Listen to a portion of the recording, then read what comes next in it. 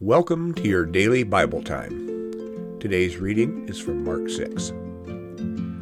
Jesus left that place and came to his hometown, and his disciples followed him.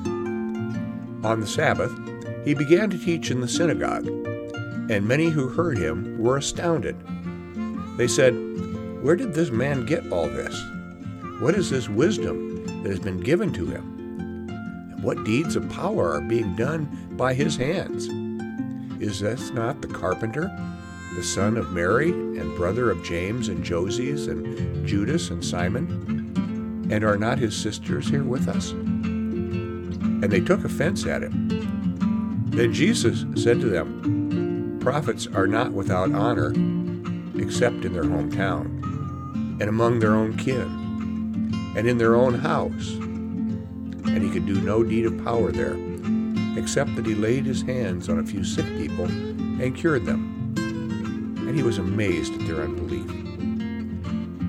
Then he went about among the villages teaching. He called the 12 and began to send them out 2 by 2, and gave them authority over the unclean spirits. He ordered them to take nothing for their journey except a staff, no bread, no bag, no money in their belts, but to wear sandals, and not to put on 2 tunics.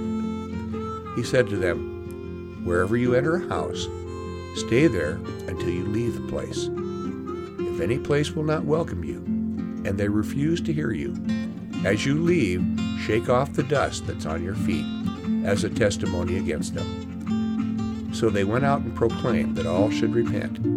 They cast out many demons, and anointed with oil many who were sick, and cured them.